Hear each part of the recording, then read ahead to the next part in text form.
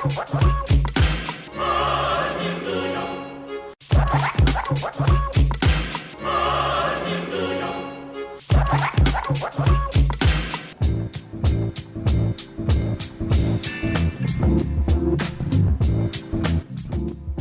God it's free range. You are listening to Free Range Radio Friday with your host, Michael Alves. Pour yourself a beverage and turn up the volume because here on 101.5 UMFM, the weekend starts now.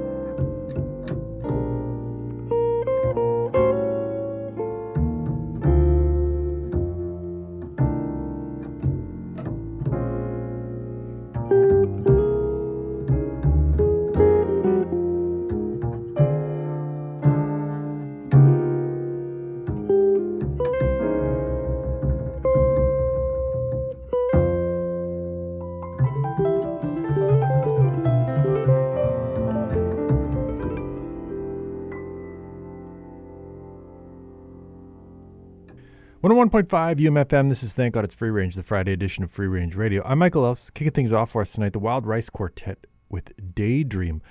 They are playing at the Dave Barber Cinematheque on Monday, June 19th at 6 p.m. as part of the TD Winnipeg International Jazz Festival. And that is primarily the spotlight of tonight's show. Coming up shortly, I'm going to speak to Aline Homsy of Aline's Etoile Magique, playing the Jazz Fest. And local pianist Will Bonas, who is also playing the Jazz Fest and whose new album, Is This a Dream, is out today. We talk about that and more. We got some more music for you first. This is B-Talks featuring Casey, and they are playing the Free Stage at Old Market Square. This is on Thursday, June 22nd. So that's next Thursday, 11 p.m., one of the late shows at Old Market Square. This track is called Escape With You Tonight.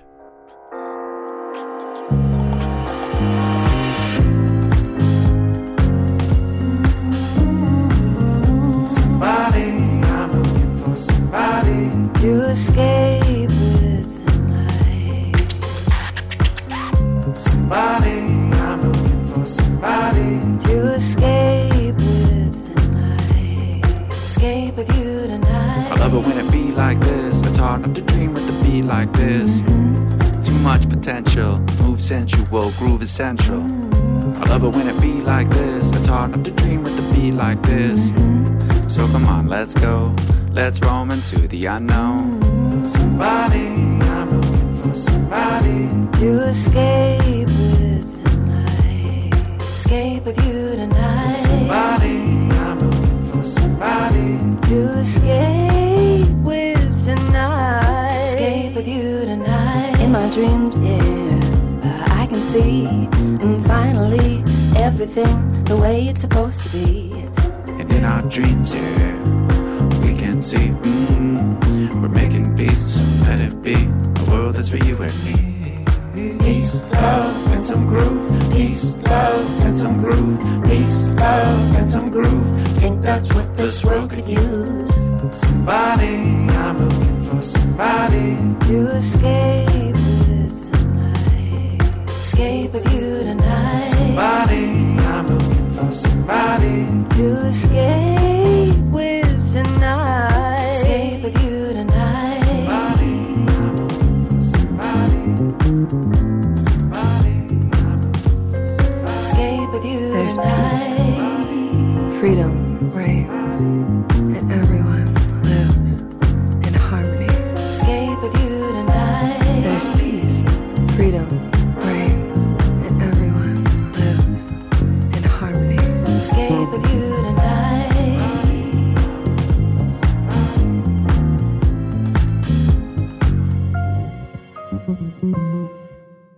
All right, well, Aline Homsy's project, Aline's Etoile Magique, comes to the Jazz Winnipeg Festival Saturday, June 24th, 7:30 p.m. at Royal Albert Arms as part of the club series.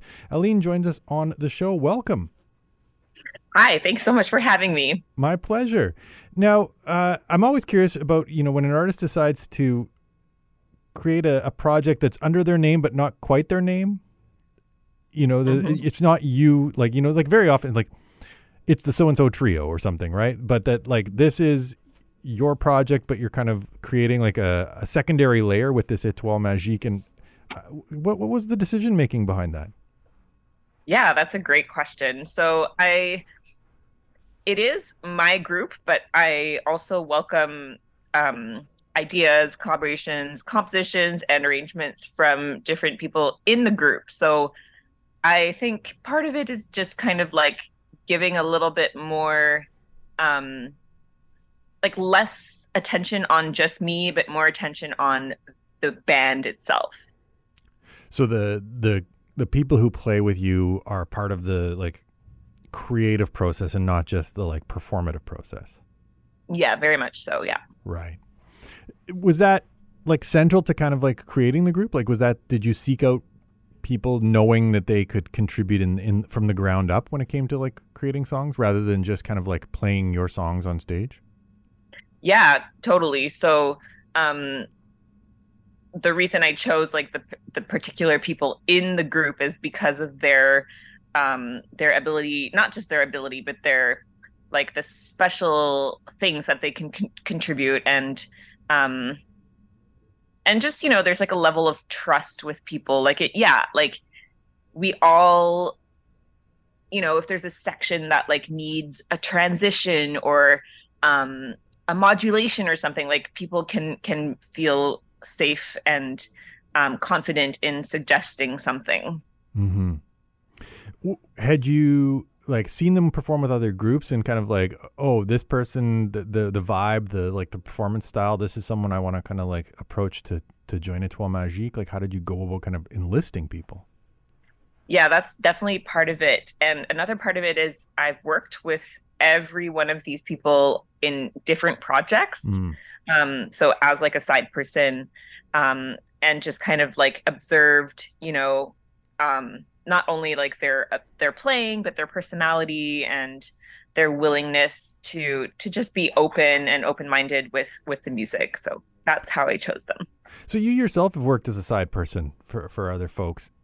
Do you draw on that experience when it comes to like working with other people? Like do you find that there's skills that translate or like experiences that you pull from that when you're kind of like leading a group? Yeah, absolutely. I think I learned a lot from being a side person just because, you know, you're not in the leadership position, so there's a bit of pressure taken off, but you can absolutely observe, you know, things that happen, good things, bad things, conflict resolution. Like there's so much that you learn from being a side person, and musically too. Like being involved in a group as a side person, you have to immerse yourself in that person's music. So I think there's a lot to be learned from that experience for sure. Then when it comes to kind of like leading a group, do you try to be democratic or somewhat like open rather than like didactic about kind of like, these are my songs then? Yes, I feel like maybe to a slight fault, am very, very open and democratic about, you know, decision making. I take that back. It's not a fault. It's it's just it creates a dynamic, you know, I think, where we can all share, and instead of me, like I guess it's a funny thing, right? Like I think being a side person is where I've learned this actually the most, is like, it's not a great feeling when, you know, you're improvising a solo and someone's like, oh, can you make it more this, or can you make it more that? Or like, yes, direction is good, but dictating what it is can kind of take away that creativity from people. So I let people be themselves. Sure. Now I have to ask, like, jazz violin, not the most common instrument. Did you start, you know, with like Suzuki series and conservatory, like violin and classical, and then transition into jazz? You nailed it. Yeah, totally. So I did Suzuki growing up, which I think was great for, you know, developing my ear. And then I went to an arts high school, which had like a really rigorous music program, which was amazing. So all in kind of like this classical vein. But my dad taught jazz studies at Concordia. So there was always jazz around. And eventually I was like, hey, like, I want to try and improvise. I happen to play the violin, but why can't I try it and improvise? So my dad and I would play, you know, some pieces like Sea Jam Blues, and I would just experiment with that. And that's kind of what led me towards jazz and eventually studying jazz. And that's what I do now. Did your dad teach jazz violin, or did he teach jazz with another instrument? Jazz. Yeah. No jazz violin on his side. I was just curious. I mean, that would make like total sense if, you know, your dad was into jazz violin, that you would also pursue that. But, you know, did you have exposure to like jazz performed by a violin in the home? Like you said, jazz was always played, but was that, you know, like Stéphane Grappelli type stuff, or? Yeah, a little bit, not a ton. I think like closer to when I kind of started expressing an interest in improvising, that's when like I think our whole family kind of just took like a deep dive into Django Reinhardt's music with Stefan Grappelli, and then later on I took a deep dive with the Mahavishnu Orchestra, which there were a few different violinists involved in that, but one prominent person is Jean-Luc Ponty. Mm-hmm. And I think you can hear a little bit of that influence in my album, especially in that first piece, Caraway, where we kind of go into this like Mahavishnu-esque ending. So he's definitely a huge influence on me too. With that, like with few kind of like jazz violinists kind of preceding you, is that freeing to kind of like pursue kind of whatever sound you want to, in a way that like so many other instruments have just been like played to death in some sense? Yeah, it's really interesting because I play lots of different styles of jazz. Like jazz, has so many different facets to it. And I find it really interesting playing this. This has happened to me a few times actually, where I've been playing, someone else's original music as a side person, and someone will come up to me and be like, "Wow, you sound just like Stefan Grappelli."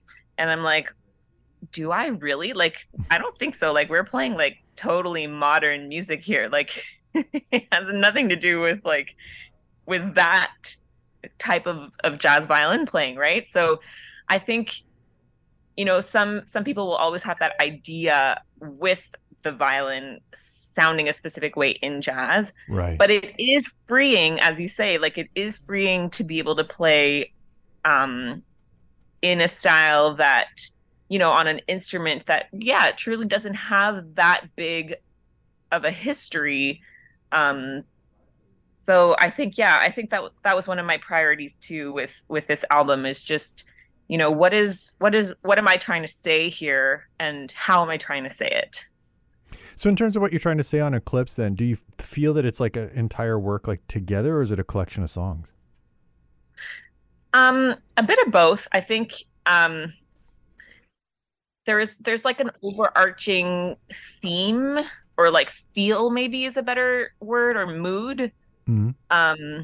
But some of these pieces I wrote when I was maybe, I don't even know now, like 20 years old. So they're more than 10 years old.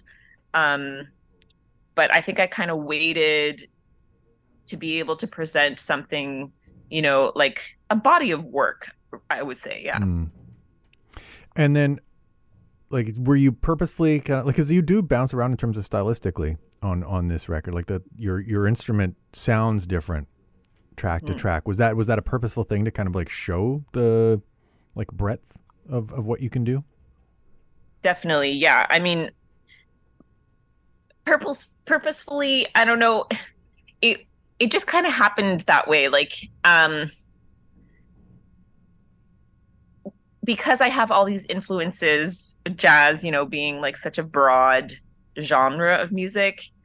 I think I'm influenced by so many parts of that history, but also classical music and also folk music. So I think that all kind of plays a role in like on this album.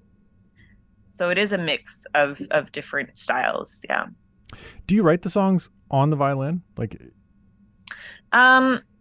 sometimes, not always. I kind of bounce between, improvising on the violin, sometimes singing, sometimes using the piano.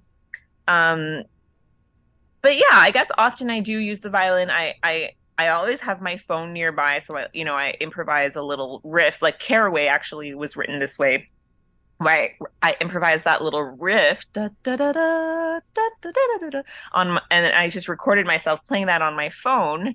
And then like a year later, I was like, oh, that's kind of fun. Like, what can I do with this little melody?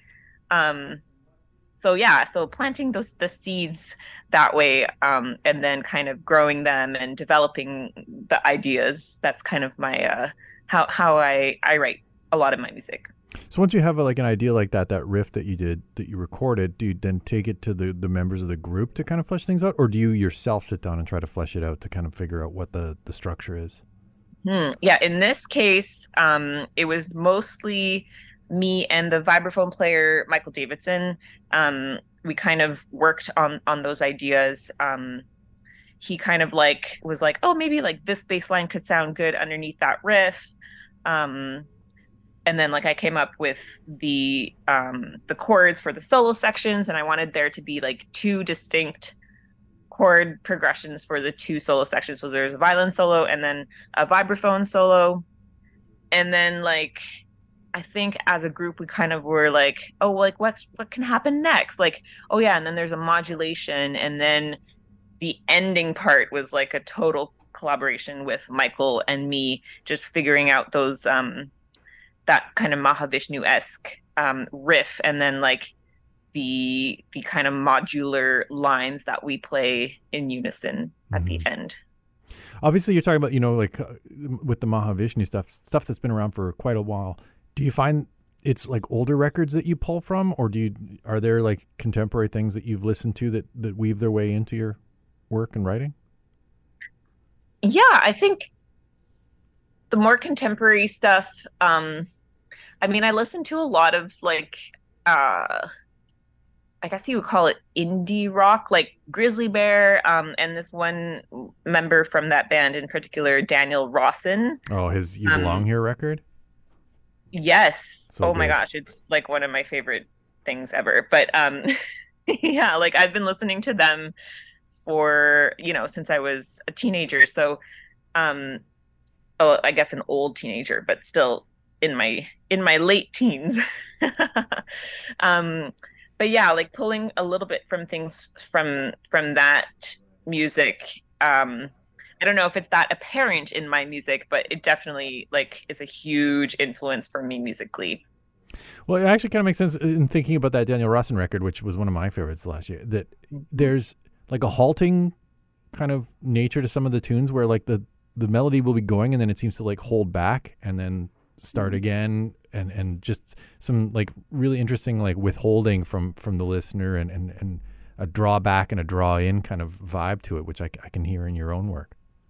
Absolutely. And I think, yeah, like his songwriting craft, like it's, there are sometimes like these kind of bigger open sections that are almost like, calling to more of like a free improvisation thing where, I'm not sure if he's drawing from jazz in particular or, what that's coming from. But I think I also love the contrast between, the kind of strict songwriting and then like this totally open section. Mm-hmm. Well, to give folks a taste of Eclipse, I want to get you to pick a track off of it for listeners. And if you have a reason why you're picking it or an anecdote about it, I'd love to hear that. Sure. I will pick. Ooh, this is a hard question for me. Okay, I'm going to pick the track called Hana Kotoba. And that is a word. It's, I love languages, and this word in Japanese is kind of like a concept where it's like each flower and each plant has like their own secret code. So if you give someone a yellow flower, it means like jealousy. And if you give, someone a red flower, I think that's maybe more common. It's like passion. So each flower and color of flower has like this little secret code that goes along with it. And I really love gardenias, and gardenia's secret code is secret love. So that's the whole story behind this piece, and it's it's a unique one. I think that I love, like we love playing this one live because it is very collaborative too. So is it a secret love song? Maybe. All right, well, we'll give that one a listen. A reminder, folks, you can catch Aline's Etoile Magique Saturday, June 24th, 7:30 p.m. at the Royal Albert Arms as part of the Jazz Winnipeg Festival. Aline, thanks very much for taking some time to talk. Hey, thanks so much for having me. It was a pleasure.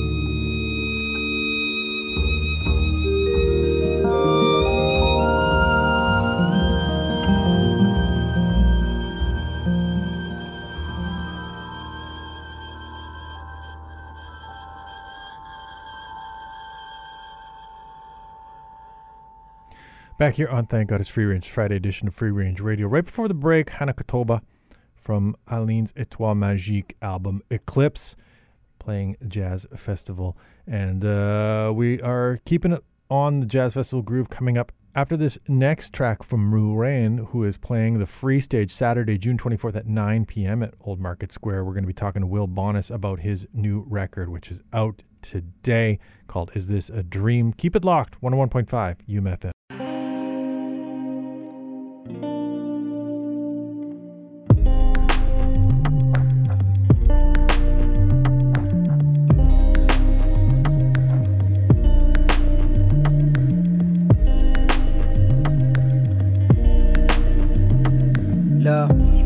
I've been looking for some inspiration. I want this bad, no exaggeration. These rap dreams made me give up on a graduation, but my peers graduated. So where the honor roll students and recruiters in the schools, I can point out everybody that told me I couldn't do it. So I'm running. But I walked many stages, thought the hate faced us. With the odds stacked, still I walked through the mazes. I cried tears of joy, I can't describe that. Only way I could explain is to cry back. Almost settled for less, but I knew that one day I'd be blessed. Put my trust in God in the process. Still through the progress, seen a lot of losses. Many thought we couldn't ball, so they crossed us. But I did a run back like LeBron James. Pin the ball through the board. It's my court, it's game time. Sometimes I think, why God bless my life? I promise that I'm gonna try to make the wrong things right. In case I gotta die tonight, I'ma give my all tonight. In case I gotta die tonight, I'ma give my all tonight. Running, running, running, running. Yes, I'm running, running, running, running. But why God bless my life? Why God bless my life?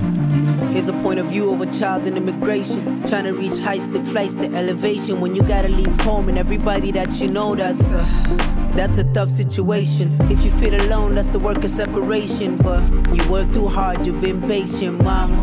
I'm running, yeah. You see your son coming up, the next best thing out. And every single time I stand high above the crowd, I tell him all the things that you done to make me proud, yeah. See, I'm running. See, I was only 10, a moment in my life. We took the bus, number 8 for a ride. And you ain't had the funds for the ride. And the bus driver said, if you ain't had no money, ain't no fun in this life. Ever since that day, that's stuck on my mind. If I could only turn back the time and say a word, I tell you patience, your son's on the perk of his greatness. Sometimes I think, why God bless my life? I promise that I'm gonna try to make the wrong things right. In case I gotta die tonight, I'ma give my all tonight. In case I gotta die tonight, I'ma give my all tonight. Why God bless my life? I promise that I'm gonna try to make the wrong things right. In case I gotta die tonight, I'ma give my all tonight. In case I gotta die tonight, I'ma give my all tonight. Running, running, running, running. Yes, I'm running, running, running, running. Running, running, running, running. Oh yes, I'm running, running, running, running.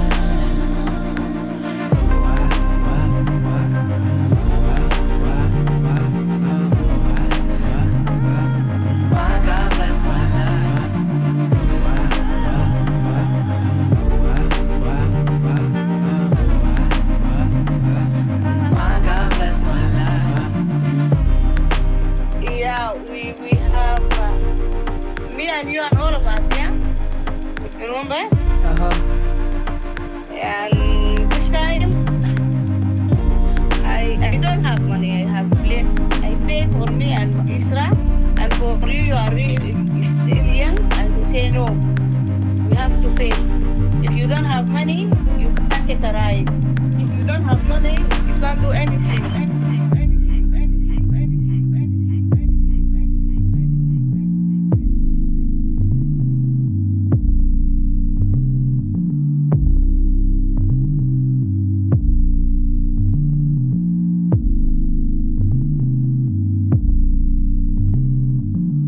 All right, well, the follow-up to his Juno Award-winning album is called Is This a Dream?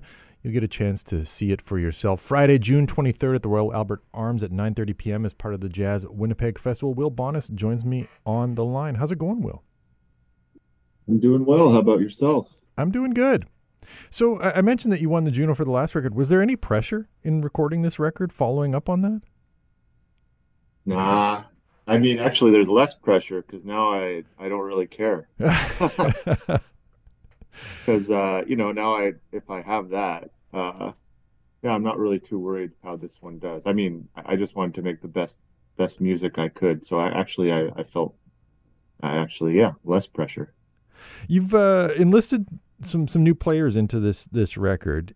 Was that like a conscious decision to kind of like embrace some new voices and some new sounds, or just like a product of some connections you'd made in the interim? What led to the new performance? Yeah, actually, it was what led to this was I spent about a year in Toronto in 2021. Uh, and one of my goals there was to just kind of connect with the jazz scene in the city. And I met a bunch of people and played with some of them. And some of these musicians are people I met in Toronto, or at least got a chance to play with for the first time in Toronto. And I thought that we just gelled really well musically, and so I wanted to use them on my next record. So that's kind of how that came about. So then, did you simply ask them, like, what's the approach like to be like, hey, do you want to be on my record? Yeah, pretty much. Just you want to do a record, and I if you're attuned to musically and socially to how things are going, usually you can tell if you're going to get a positive response. Mm. So I could tell that we were enjoying playing with each other with all these people. So they all were happy to do it. So yeah, it all worked out really well. I know that. So Fabio Ragnelli is on faculty at the U of M, right? Alongside you, is that right? Yeah, that's right. Yep. So I mean, he's obviously he's from that Toronto scene, but I have to imagine that you two connected here on campus and kind of solidified things in that respect. Yeah, like I met him when he came here. So Right. he is from Toronto originally, but yeah, we connected here when he came here to start teaching. But we've gotten along really well since he got here, and we've played a ton together. And he was on the previous album as well. So he's definitely like one of my favorite drummers to play with.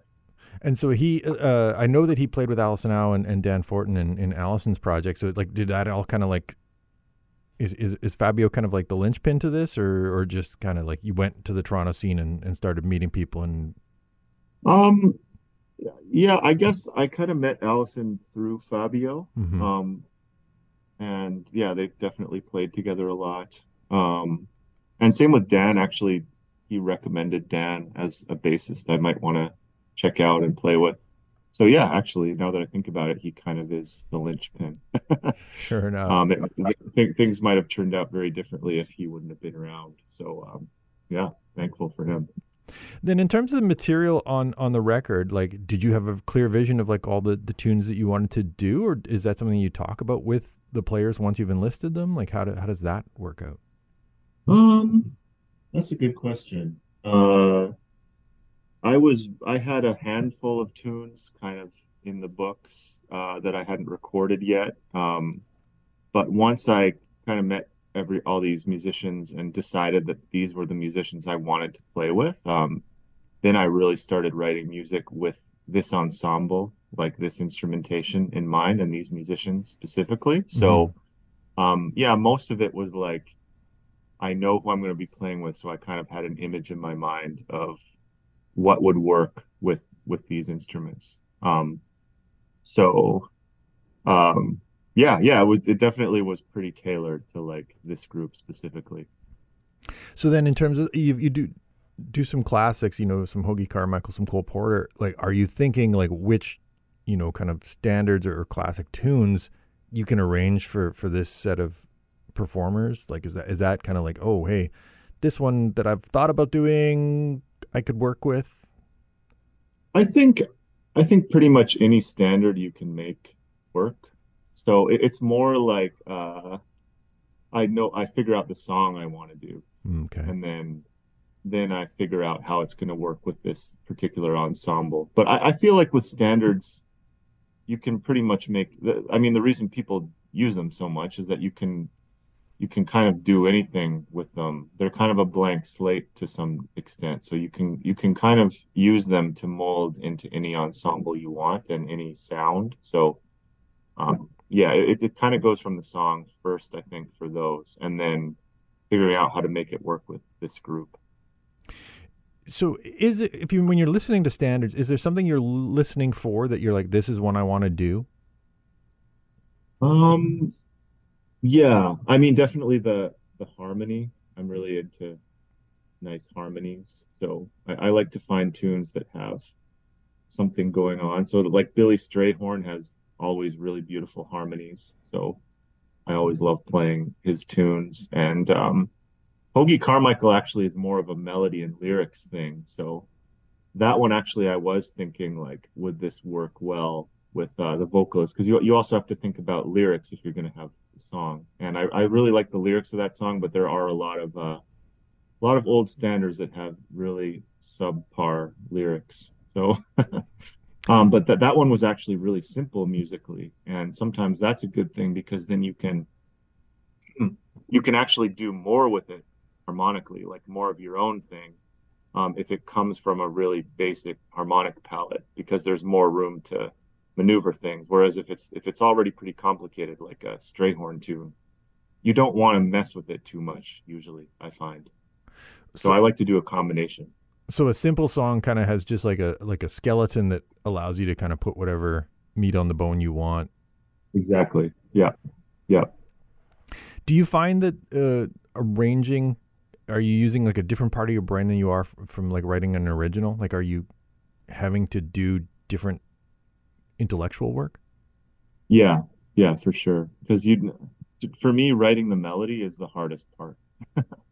So since the melody is already done, it's kind of like, it's not that I like it more, but I find it a little bit less, there's like less pressure almost, because I already know I have a good melody, like that's why I picked the tune. So harmony I'm very comfortable with, like especially as a piano player. So I always feel like I can come up with interesting harmonies for things, but melody is kind of, I think, the most mysterious element. And so when you're arranging, it's like, okay, I already have the melody. So what am I going to do with this? So yeah, it's almost like you get to skip the first part of the creative process. Right. What's a good melody to you then when you're writing your own things? Like, how do you determine, yeah, this is the melody, this is working? Yeah, if I had an answer to that, I would have a lot more money. So I don't know. It's just something that's singable and memorable, I guess. And I don't know. I really don't know the answer to that. It's elusive. Yeah. So then when you find something that works, like it's just like, okay, that works. I can't discern how I arrived at it, but it works for me right now. Pretty much. Yeah. Yep. It's pretty, yeah, I can't really explain. I mean, I'll sit and maneuver things and manipulate a note here and there, or move some phrases around until it just seems to sit. But yeah, there's no formula or magical way to figure it out. You just kind of have to spend the time. Mm-hmm. Yeah. So the moving things around and seeing where they sit, I'm curious about how that relates to making the record as a whole. Like, were there songs that you wanted to do that didn't end up on the record, or, you know, in terms of the track order and stuff? Like, is that something that you give thought to, as kind of like how things sit? You know, actually, not really. I mean, actually, when I decided to do this, I picked the repertoire and pretty much stuck with it, which is not always how it works. Like, we did all this music, it all seemed to work, and everything that's on the album was what I planned to put on the album. So it's kind of a boring answer, but it worked out really well. I guess rather than everything being a, you know, torturous or arduous process, you know, yeah, no, it actually was. It was a very smooth. And I mean, I've learned a lot about how to, like, who I want to play with and what I'm looking for. So I think part of it is just that I chose the right musicians for the project, so everything ended up being very, like, pretty effortless. Is that kind of like a pre-production kind of thing? Like you've sorted out a lot of the stuff ahead of time, so that then the recording and the album itself just kind of falls into place. And when I was in Toronto, I was already workshopping a lot of these tunes with Dan. We were playing together a lot. So by the time I got to doing the record, I had already played a lot of the music, so I knew it was going to work. Well, speaking of playing the music on the Jazz Fest show, like, do you have all the players from the record, or is it just a like stripped down version of it? What's the close? Well, it's not quite. So the record has Dan on bass, but unfortunately he wasn't available to do the tour. So There's a different bass player though that I also played with a little bit in Toronto that's really great. So like it's not going to be any kind of anything, nothing's going to be missing. It'll be great. So I got Jonathan Chapman on bass, who's a great bassist also from Toronto that I met when I was there. So aside from that, it's the same core band, like the quintet, but like there was one track that had Allison on it, and she's not doing the tour because I mean I'm not going to get someone to do just one tune on a tour. And my friend Andrew Goodlett played some bowed, like Arco bass on a couple tracks, and again it would be great to drag him along for an entire tour, but it's only 2 tunes, so yeah, we're missing those musicians, but it's largely intact. I guess you treat the record as its own thing, and the live performance isn't necessarily like a replication of the record. Yeah, I think because for me, I'm always hearing different textures and contrasts within an album, because that's an important thing for me. I'm always trying to have things be a little bit different from track to track. So Allison was here in doing a concert with me, and I thought it would really work great to have the combination of saxophone and clarinet on that one track. And then Andrew, I've always wanted to do something with him because he's a good friend of mine and a really versatile classical bassist. He plays a lot of other styles as well. So I wanted to get him on a couple tracks, and yeah, I wasn't really thinking about would I be able to tour with this entire band. So you just kind of do what you can when you go on the road. You do as much of it as you can, but there's economics and stuff. So. Well, before I let you go, Will, I want to get you to pick a track off if this is a dream for folks to hear. If you have a reason why you're picking it or an anecdote about it, we'd love to hear that. I didn't think about which track I would suggest playing, but oh boy, now I'm. This is always the question that I ask that stumps people. This is it, like I feel pressure to pick the right one now, right? Yeah, maybe you want to put on this one called Odd Serenade.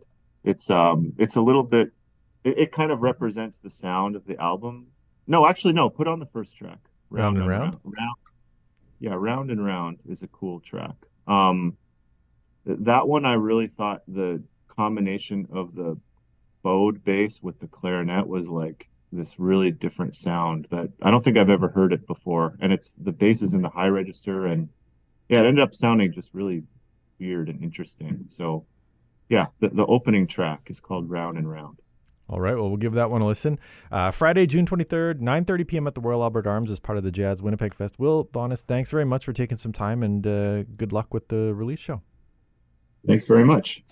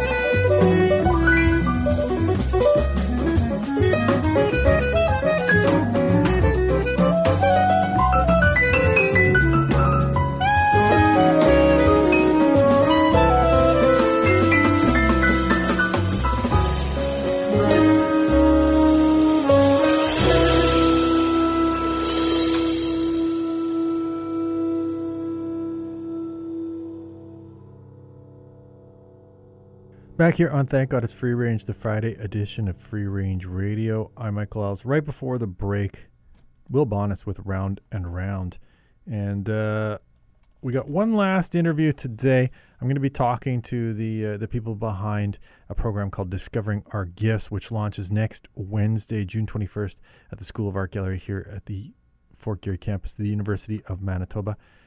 Justin Bear and Jory Thomas will be joining me.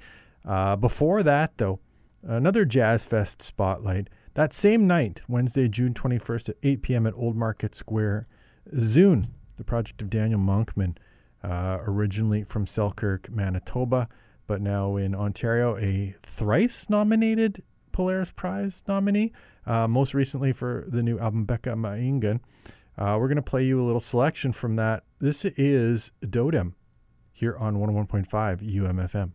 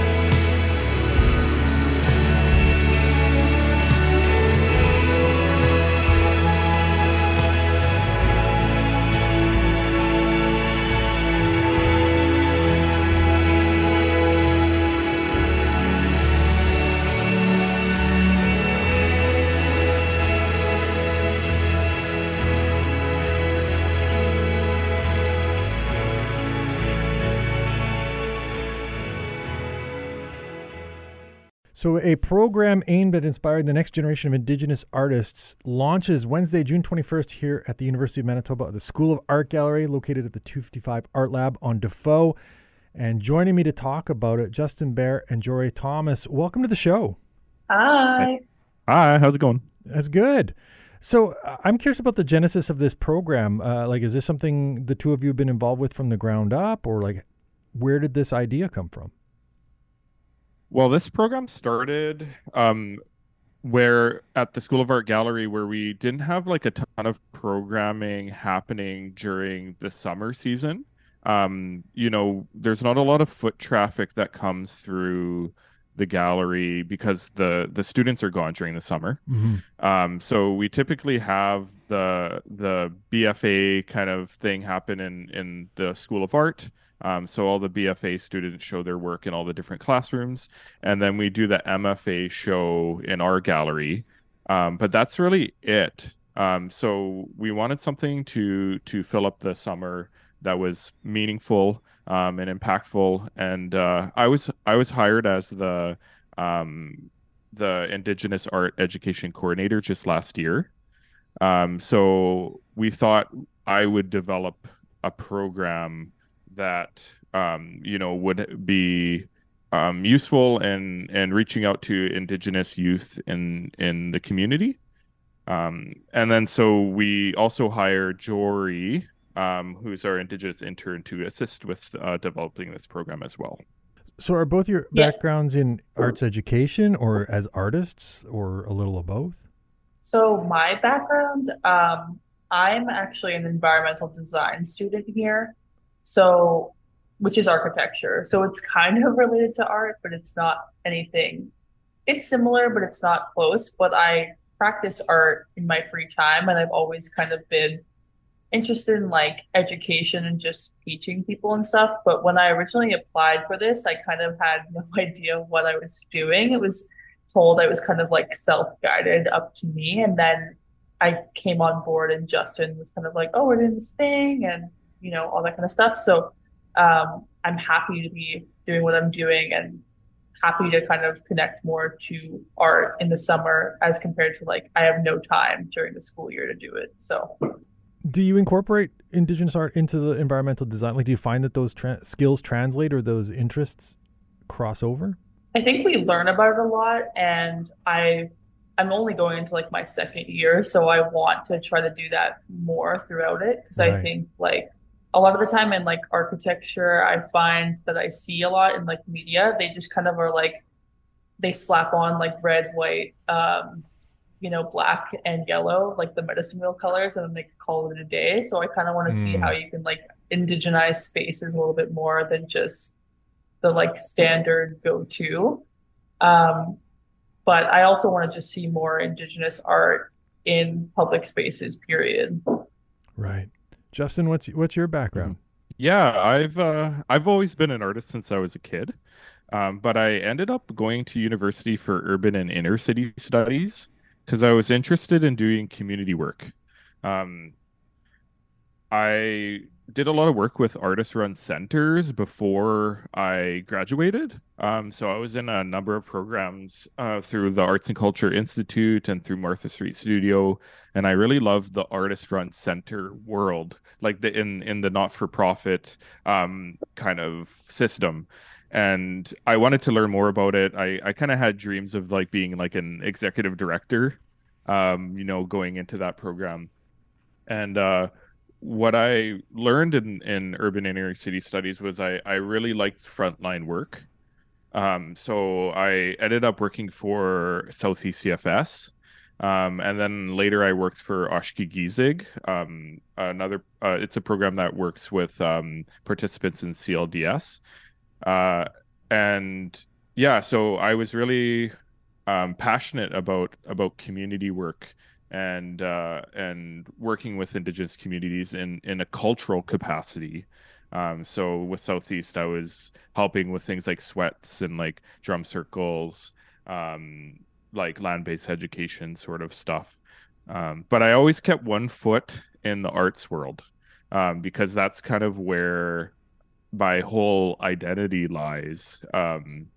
And just this past year, this position came up, and it kind of combined my love of community work, and the possibility of doing outreach in community with being in fine arts.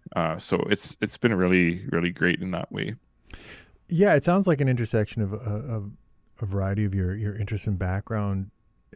The program itself, is it specifically to encourage Indigenous artists, or to like wrap the heads of like non-Indigenous people around the incorporation of Indigenous art, and not like kind of separating that from art as a whole? Mm-hmm. Yeah, I would say it's both. Mm-hmm. The idea behind this program actually came from my work in CFS, and working with a lot of youth who are very artistic, but didn't have the same opportunities to access education and access like arts opportunities. There's a lot of programs around the city that do this sort of work, but I didn't really see anything coming from the School of Art, and that's like a very important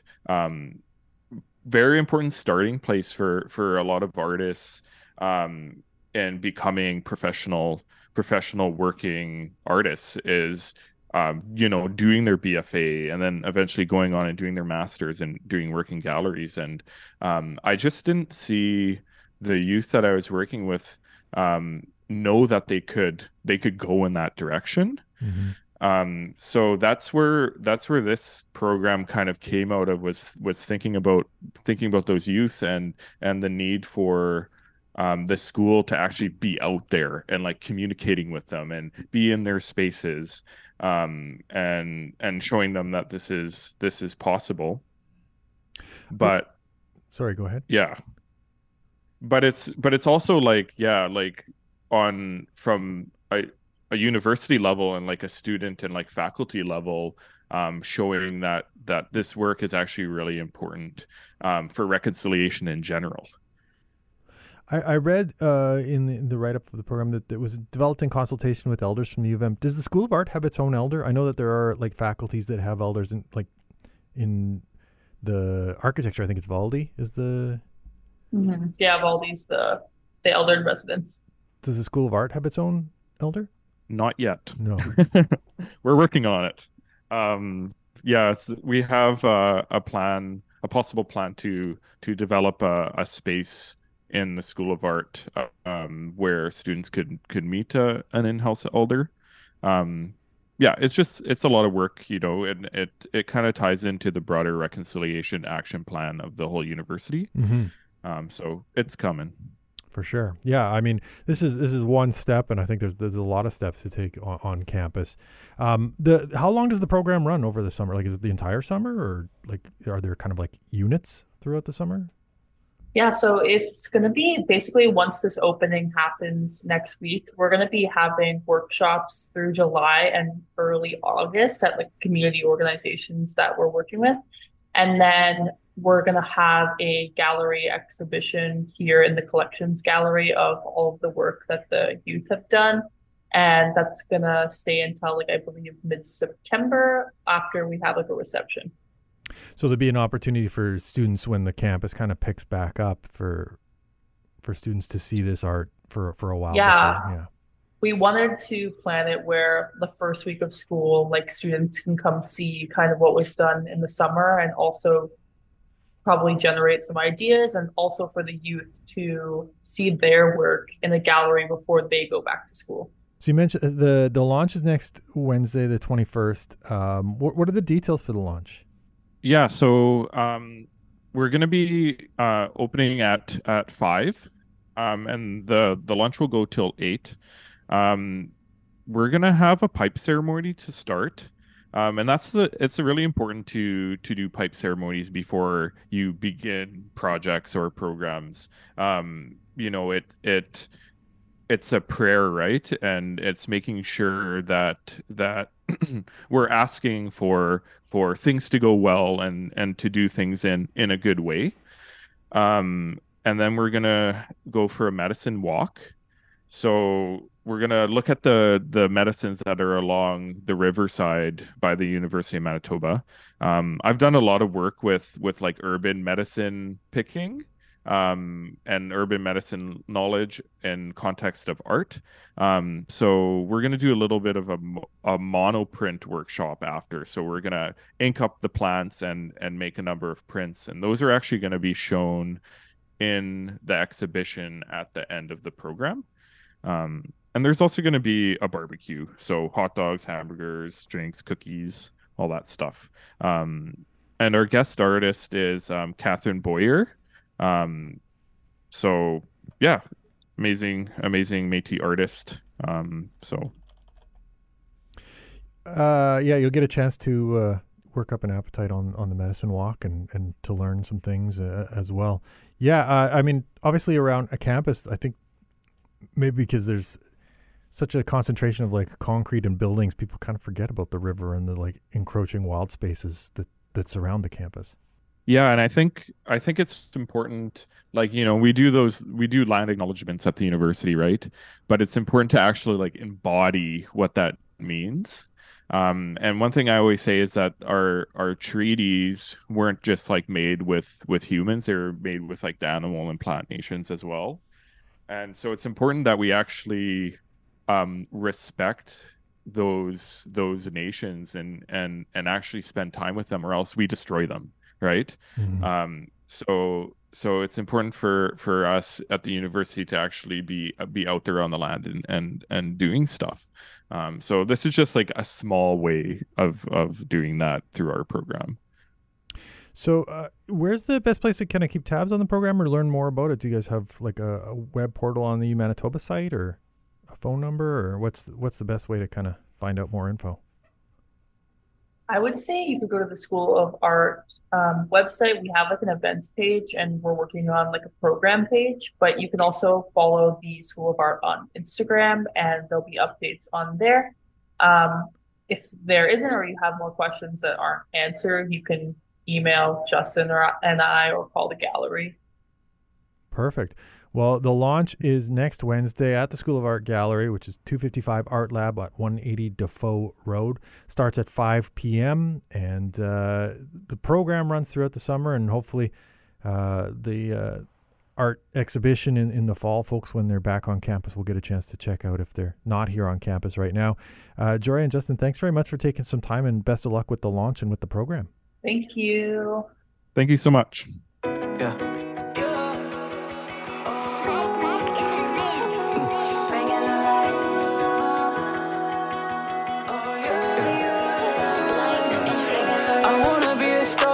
Talking about astrology, been putting in this work, so I'm showing you the quality. I gotta make my dreams reality before I fall asleep. Walking my own path, I'm not what you call a sheep. Been polishing these dope beats, staying on that low key, trying to get that touchdown. This is better go deep. I'm my blood like my ancestors OG.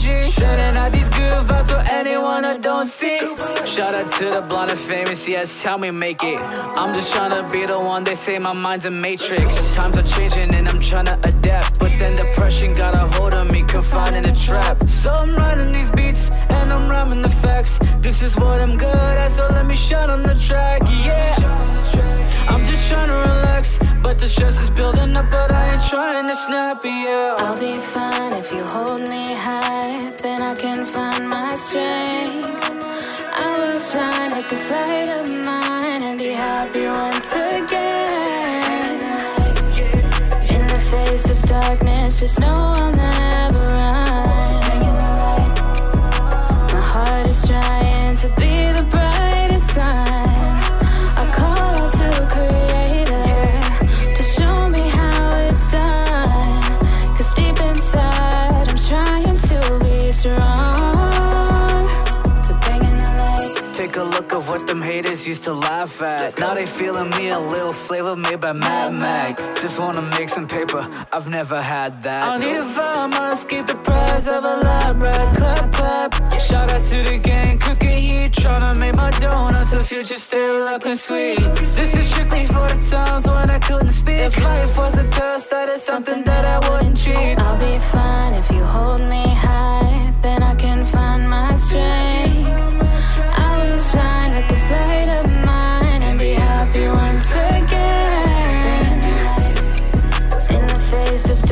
darkness, just know I'll never run. Bringing the light. My heart is trying to be the brightest sun. I call out to a creator to show me how it's done. 'Cause deep inside I'm trying to be strong.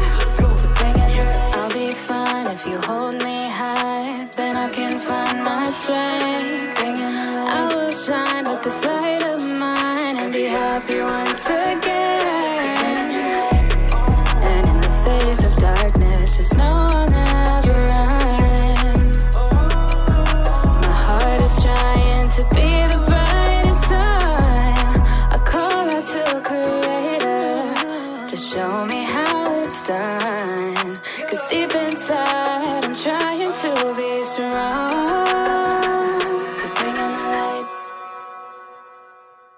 Back here on Thank God It's Free Range, the Friday edition of Free Range Radio, you just heard Bring in the Light from his album Blurred Visions, Matt Mack featuring Lee Neptune. Matt Mack playing Thursday, June 22nd at 8 p.m. at Old Market Square, part of the free stage for the TD Winnipeg International Jazz Festival. We are going to play you two more songs before we hand things over to After 8 Radio. Apollo Suns are playing Dark Side of the Moon, the Pink Floyd classic, as part of the Spirit of 73 series for the Jazz Fest. That is Monday, June 19th, this coming Monday, 6 p.m. and 9:30 p.m., two shows at the Fort Garry Hotel Club Room. That's in the basement of the Fort Garry Hotel. I've got you a brand new track from Apollo Suns, not out yet, getting its first spin, first broadcast. This is a track called Serpentine. And then something else that's brand new, from a past Jazz Fest performer, probably one of my all-time favorite Jazz Fest shows, was Christian Scott, who now performs under the name Chief Christian Atunde Adjua. He has a new record coming out late July on Rope-A-Dope called Bark Out Thunder, Roar Out Lightning. And the new single out today is Zodokan Eko Huna He. Going to leave you with both of those tracks. Have a great weekend. We'll be back here next Friday.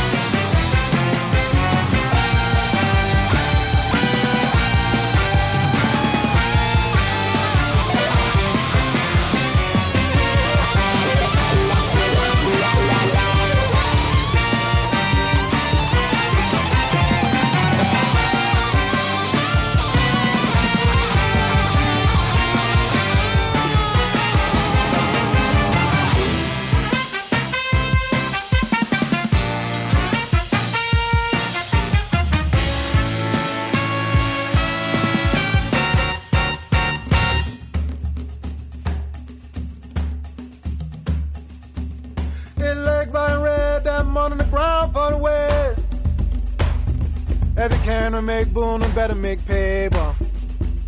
Or the choosing is yours that morning and ready that day now. Put aside you fees, aside you stay. Oh, goon on the path, smell the crimson running. Blood moon that night, so they knew we was coming. Wasn't no sense in hollering, screaming, and running. Dressed in white that morning, thunder take a comment. Thunder take a comment. When they sing about I go, on it. It is jacking my fin on a unane. I go, on it. Show see through that morning, hit his mom. Gonna shoot coon, gonna shoot that dog bomb. Cloaked and blue that night to conceal his drawbar. Said to shoot through the wind, no matter how far. And they sang about I go, on it. It is jacking my fin on a unane. I go, on it. Sing about I go, on it. Katie way, I go, Muhulande. I go, on it.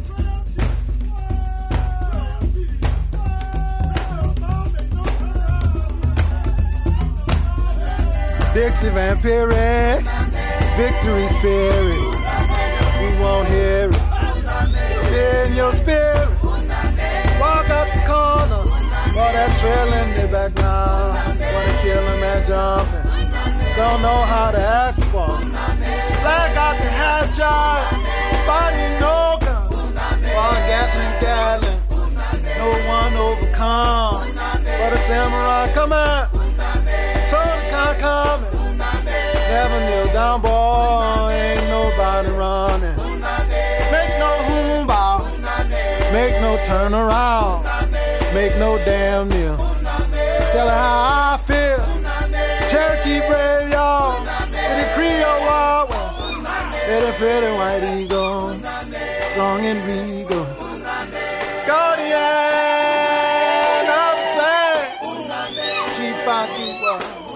First of his name was Congo Nation. Great Congo Square Nation.